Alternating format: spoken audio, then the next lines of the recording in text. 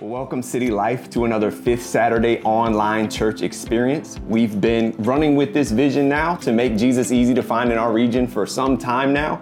And part of that is to get out of our church and do service projects all over the community, which we did this morning.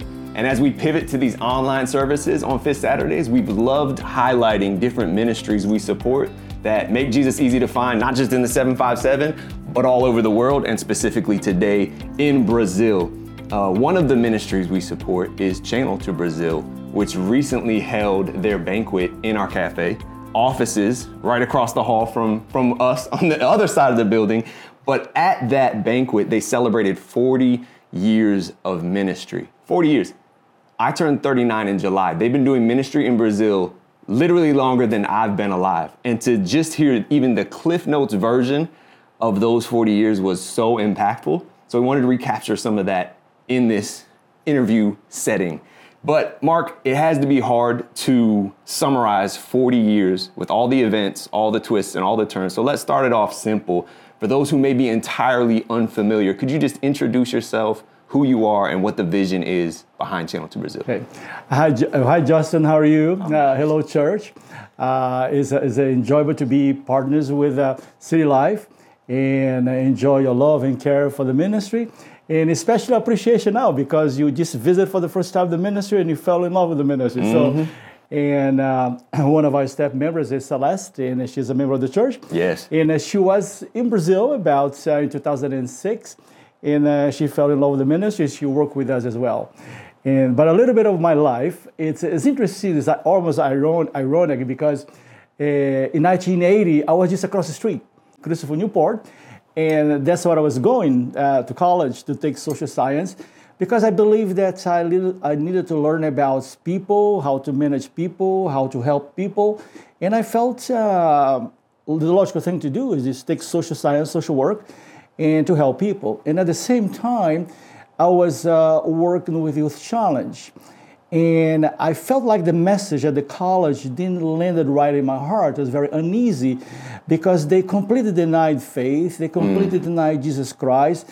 And I saw some videos of people in East State Hospital, one of my psychology classes, claiming Jesus. And from that point on, they began to think that everybody was a Christian, kind of a little wacko and crazy. And being from another culture, being from Brazil and coming here to study, I felt like almost a mockery, like a respect for Christ. And before I came to America, I felt the whole success of America, it was because Christ, because of Christian faith.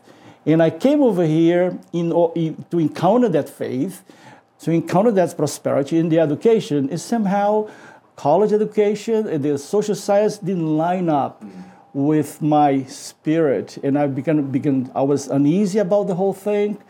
And then with my work with Youth Challenge and the church and the missions program and me talking about street children, talking about the dream, talking about the situation of children in Brazil, people began to get an interest. And it was not my plan to go back to Brazil in 1983. I was here in 1980. But in my hope was to finish college, get some financial support, some backing to begin a program for children in Brazil.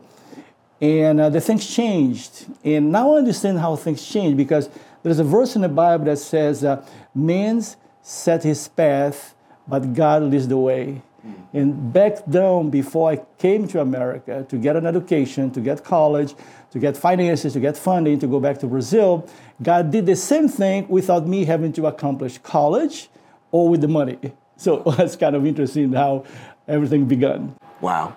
So how did it begin on the ground in Brazil? What inspired you to do the work you do, the specificity of it, working with the street children? How did that come about? Well, it's 1983. I was here at the local church at the Warwick Assembly, Pastor James Cheshire. And there was a very missions-minded church. I believe was the largest church in the community. And they were looking at different perspectives, different hopes and dreams and peoples. And they heard about me from Brazil, street children, the problems, so on. And they, Mark, why don't you go back to Brazil? I said, my plan to go to Brazil right now. I said, well, let's take an offering over here. If you have enough money, then you can go back to Brazil just to look at it, take Troy College to see what's going on. So at the time, I didn't have intentions to begin anything. I was just going to go there, fulfill the church's expectations of see about missions, engage the church into missions. It wasn't very clear at the very beginning that I was going to go to Brazil to open an orphanage or something like that. So it wasn't clear. And but that trip, it really changed my life because I was doing what was the logical things to do. You see children on the streets, children starving, children begging on the sidewalks. And because I was from Brazil, I knew those things. I knew where to find them. I could go to the traffic lights. I could go to the city dump. I could go to abandoned buildings and I would find the children there. I could go to the beachfront where all the tourists will be passing by and I will be, and the children will be there. And then it was kind of a talk between me and God about, Lord, I don't know what to do. I don't have any money to help the children and so on. I'm here. I was a little limbo, a little confused, and I felt the Lord kind of impressed. What do you have in your hands to do? And I said, well, I think it kind of almost in a joking way, I said, I can take bread and coffee to the kids. But not that I wanted to start a ministry, but on the otherwise, I wanted to prove God there was nothing you can do with bread and coffee. And when God said, they said, go ahead and do it. So I did coffee in the morning, I got bread in the morning, I went to the streets, and I still have pictures of that at the very beginning of the ministry. And I have taken pictures. And I went to the sidewalk, and I saw the children used to draw on the streets and sleep on the streets like this. And then I woke them up in the morning to give them bread and coffee. And pray the sinner's prayer, led them to the Lord. I was feeling good about myself. I was okay, I can walk away and take the mark. Been here, done that, and walk away. Right. And as I walk away, Justin, I heard the most powerful voice that resonates in my heart up to this day. One of the kids, as I was walking out, I felt I fulfilled my mission. And one of the kids shouted, "Sir, are you coming back tomorrow?" And those was like the Holy Spirit, and like Jesus is in his hands. Would you come back to me? Would you come back to me to help me? It was powerful. I mean, in ministry, we began ministry because of a reason to help people, with compassion to help people, with sympathy for help people, the right thing to do. But that day, and for about a month after that, I felt as if God had a burden for the children, and he was passing that through my heart. Wow. Because all the time she did that, and I saw that scene, I saw like Jesus weeping through me. You know, we all have a natural burden for the lost, a natural burden for the children. But imagine God. I mean, he has a greater burden and love for us because he gave his life for us. So his passion, his love for mankind is we cannot handle. Right. As a human being on this flesh, we cannot handle his love, his spirit in us as a burden for the lost. Right. And that's what happens to me. And I used to go to bed and sleep, and I weep like a baby, and I have to pull myself out of the bed and something. God, I can't handle anymore, because I really felt God was weeping through me. And that little sentence, that's what changed my whole life. To be doing what I'm doing today with a lot of excitement and joy for 40 years. Wow. Yeah. And so this work you were doing with the street children, it was shared at the banquet. You were the only person doing it in this way, correct? Yes, because nobody was working with street children. There was a lot of orphanages to children whose parents could not raise the children and given the orphanage for adoption. So there was a lot across the city, 20 here, 15 there, 40 there, waiting for adoption from sponsors from America, from Europe, from England. And there were kids that are tagged with a father, a sponsor to come and pick them up. But on the streets, kids abandoned, sniffing glue, raping each other, shooting each other, stabbing each other. Nobody wanted to touch those kids. I mean, it was high risk. Right. Nobody was touching. And when we first began the ministry, we have to disprove ourselves who you were. And in Brazil, the name of our organization, the ministry is Channel to Brazil for Christ, Children of Brazil for Christ. And he is Channel to Brazil for Christ. Right. And we want to make very clear that what our purposes were, what you wanted to do. You wanted to share Christ, be in a holistic ministry, taking children off the streets, give them an education, give them a trade, and meet their needs. But it was hard because the children themselves thought they were going to be abused. There was rumors about kids being kidnapped and taking their kidneys to be sold. Wow. And kids to be kidnapped for drug dealing, kids to be kidnapped for raping, for sex traffic. And so you're in the whole package trying to prove ourselves. Wow. So we have to prove ourselves with the children and win the trust. We have to prove ourselves to the community to win the trust. And that's where the beginning. That's a very, very hard and humble beginnings. And imagine we began with bread and coffee. Right. And we didn't have much to get going. But we surrounded ourselves with a good board of directors, the lawyers, the doctors. And I had some good relationships in the city. And I was able to gather some people that will support and endorse the credibility of the ministry. And so we moved on from first year, second, third, fourth. By the fifth or sixth year, we have the judges calling us, can you take this kid in? Because he's such a troublemaker. Wow. And the law in Brazil, you cannot arrest anybody below 16 years old for more than 24 hours. I mean, if you grow up in crime, 16 years old, you're an adult, a very, very dangerous adult at 16 years old. Right. But by law, they cannot be arrested. So they're looking for places in halfway houses and orphanages that would deal with those kids. So every now and then we got a call from the probation officer, from the judge, and to help this kid, and the churches as well would call us up. And so it became very kind of the only ones in town that are doing that kind of work. So we had a very high demand after a while. Wow. So it started with bread and coffee. Yep. And you had a phase where you were running an orphanage. It took on many different faces. I know at one point there was a bakery, correct? Yes. And what was it called again? Yeah, it's Okie Dokie Bakery. And why was that again? I forget. It's funny because Troy Collier, which is the founder of Youth Challenge, Gotcha. who I worked with, who helped in the very beginning of the ministry to give the credibility in the U.S. because we worked under the umbrella of Youth Challenge for about 5 years. And then the organization, the Youth Challenge, was not set up to handle money to send overseas. So we separated with the same board of directors and call ourselves Channel to Brazil for Christ. So we are the channel to the ministry.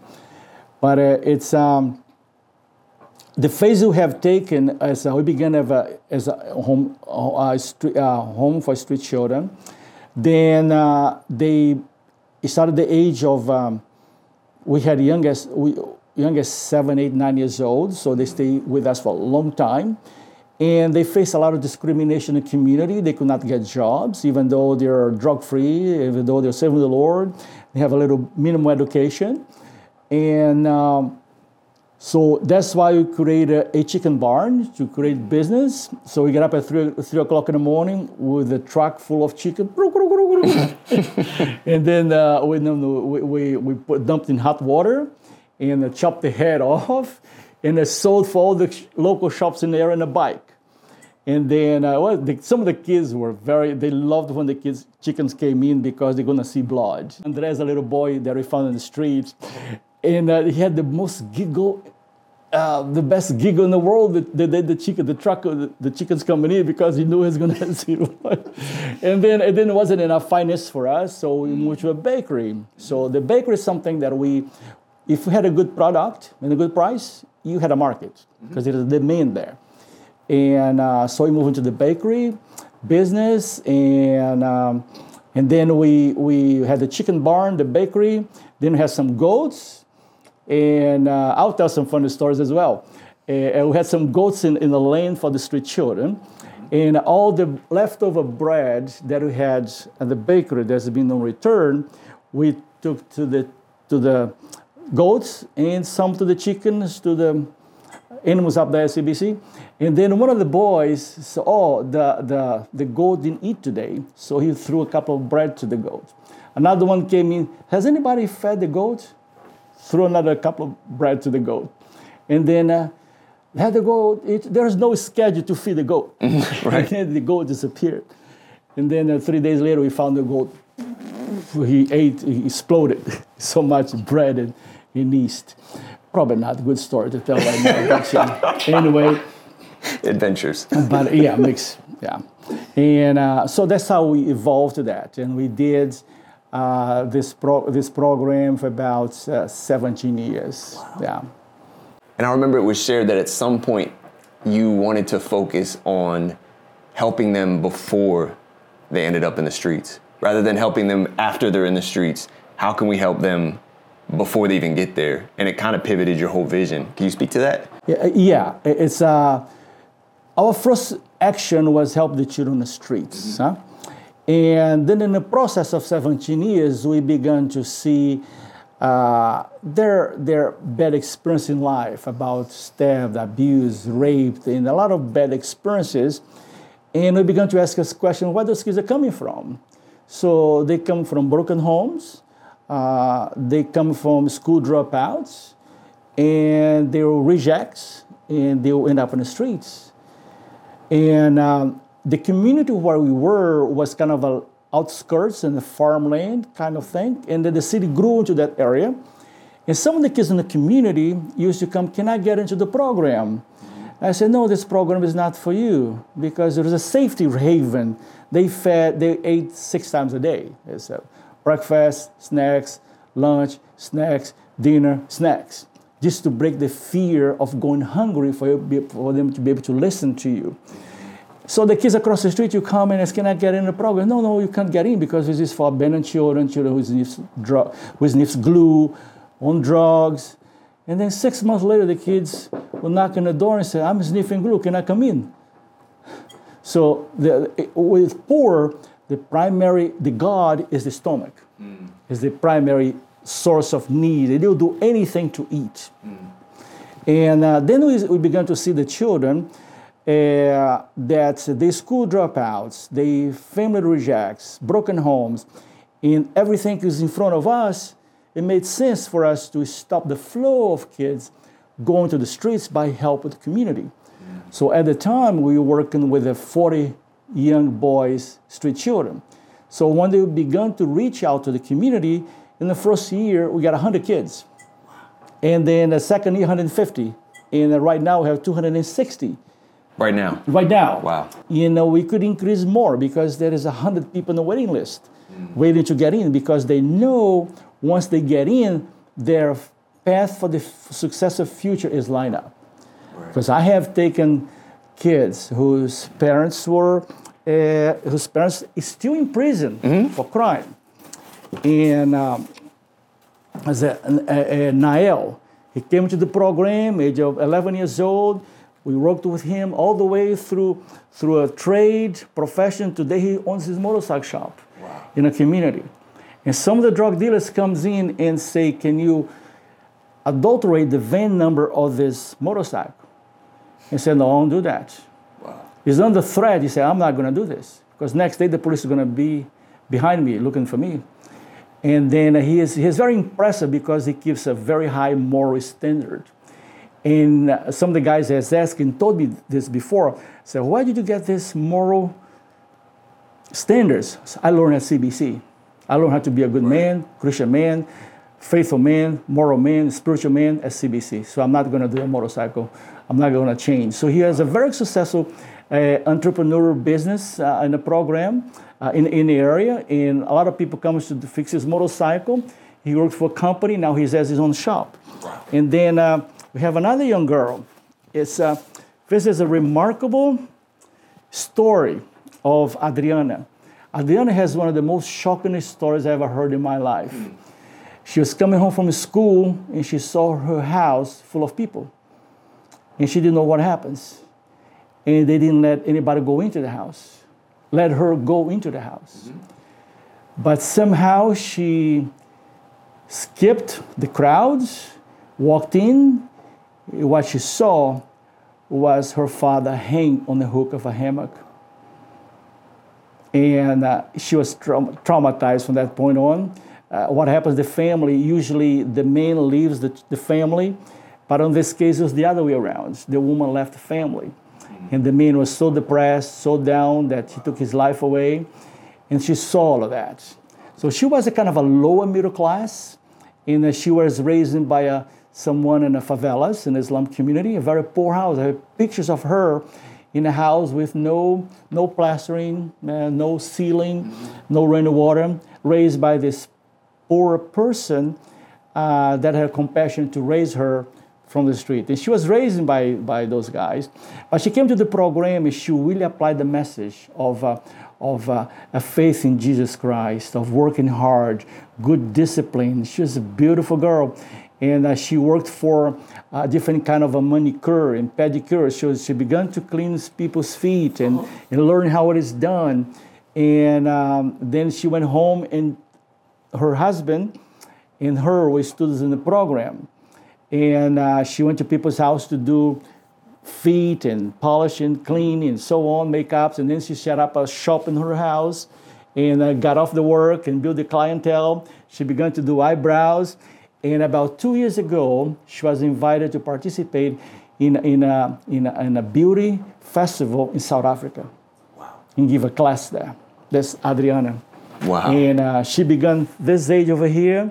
And we believed that she has a potential. She's a God chosen. She has a future in front of her. We tell her, we expected, we taught, we educated her, and that she is now there. Wow. That's a tremendous entrepreneur. She does counseling. She's not even do the work anymore. She teaches people how to do. She has a school teaching people how to do eyebrows. That's remarkable. Yeah. Wow. So, this is some of the results of the outcome of the children that has been in the program. And we have got way more success with the children that we prevented from going to the streets, who would become a street child, to become entrepreneurs, lawyers, accountants, HR, pastors, ministries. Wow. And people study in Israel right now. So all of those things, because we invested at a very young age, and we prevented them from ended up on the streets and being abused and raped, which lowers their self-esteem to below zero. They feel distrustful about everybody around them, and it's very hard for them to progress farther down the line. Right. Yeah. Wow. So it's remarkable hearing about the kind of fruit you can see, not just hear about, but see, like in even the difference in age when you've been serving for decades, these children that are now adults chasing their dreams. But you've been following a dream God has given you for decades now. And I know from the stories told at the banquet, you've been slandered, you've been robbed. There had to have been low points where you're thinking, I'm out, I'm done. And how did you get through those moments to keep running the race God has for you?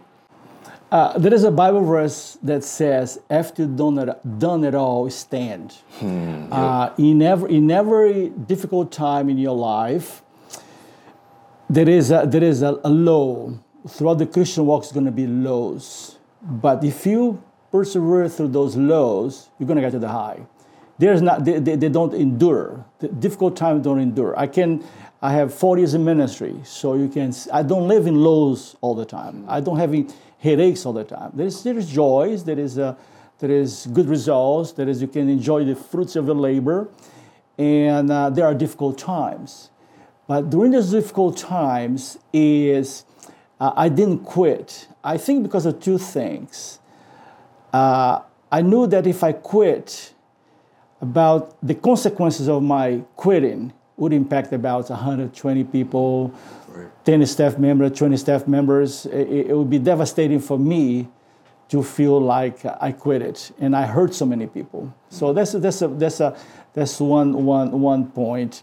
And I faced with that situation so many times. A lot of pity party, a lot of oh Lord, I'm giving up. Oh Lord, all those little victimized momentums that we do have from time to time. Right.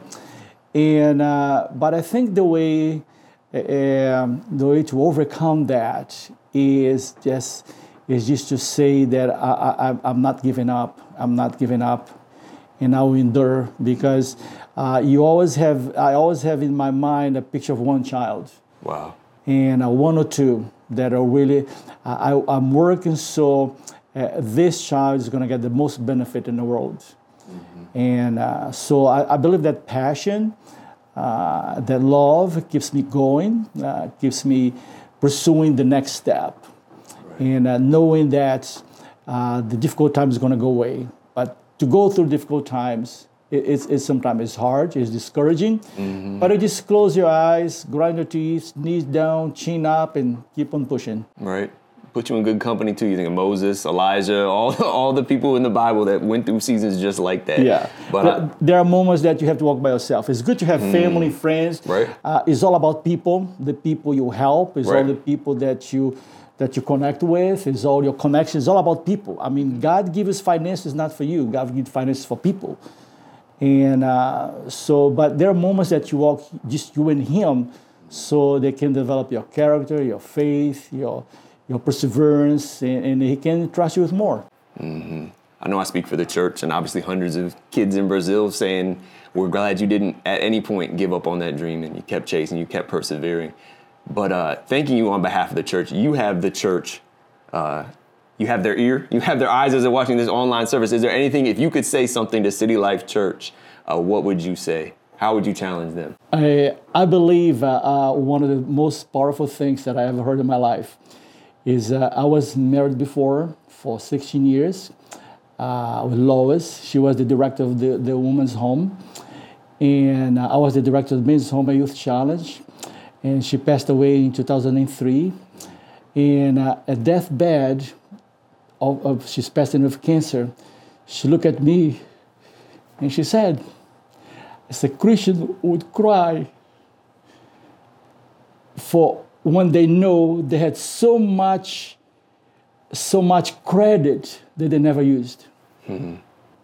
There's so much of a blank check available to them that they never used. And I think the church today is a tremendous potential of God to change the world, and we cannot sleep on those blessings. We need to get involved in the community, like you're trying to do. Right. I need to do my job. Everybody needs to do your part. There is always somebody across the street that needs a glass of water, or somebody across the street that needs a good morning. Always somebody across the street that needs somebody to come to my house, let you get to know you. That's all it takes. Christianity is just so simple that overpasses a lot of intellect. And so that's the message for the church. Is just realize the potential you have in your hands to change the world. And I think of when I left that banquet, it was just that. I was inspired to dream bigger. Not just keep dreaming, but aim higher, dream bigger, have faith for wild and amazing things, because it truly is incredible what you've done for 40 years. And we are so thankful. Not just that you've been doing it, but that you also spent the time to share it with us. But I would be remiss as well to let you go without asking on behalf of the church, how can we be praying right now in this season for CBC? What can we be praying for specifically? Okay. In Brazil, we have a lot of children that needs help. I know how to help them. In 40 years of ministry, I know I have it's a cook cutting. Cook is a way. I have a way. I have the pattern. I have the method how to help them. But I need people that can help me here in the U.S. People that can volunteer with folding letters. People that can volunteer with social media. People that can volunteer with marketing. You need some. You need to be able to clone Celeste. Yeah. And I need to be able to get more partners that can become dream builders. We have a program called the Dream Builders, because all of us are product of a dream. Our parents dreamed for us to become pastors or lawyers or doctors, and have a community that supports us, a good school, good roads, good government, good governance. But in Brazil, don't have none of that. The children is below zero, trying to fight for themselves. Parents don't have any dreams for them because they never achieved anything for their lives. So the ministry and the partners is standing in the gap to make a difference for those kids' lives, and to help them to dream, invest, and expect in their future. Awesome. Well, awesome. Well, thank you so much again, Mark. Thank you, City Life, for joining us. I hope you are as inspired as I am and everybody else that hears Mark's story. You are truly a living legend. It's an honor to office with you in this building, to support you. So City Life, I hope you were inspired, encouraged, not just to dream big, but to continue as well, to give towards missions as we're able to support many ministries like Marques that are making Jesus easy to find all over the world. So again, thanks for helping us do it in our region this morning. And let's continue to sow into God's kingdom all over the world. God bless.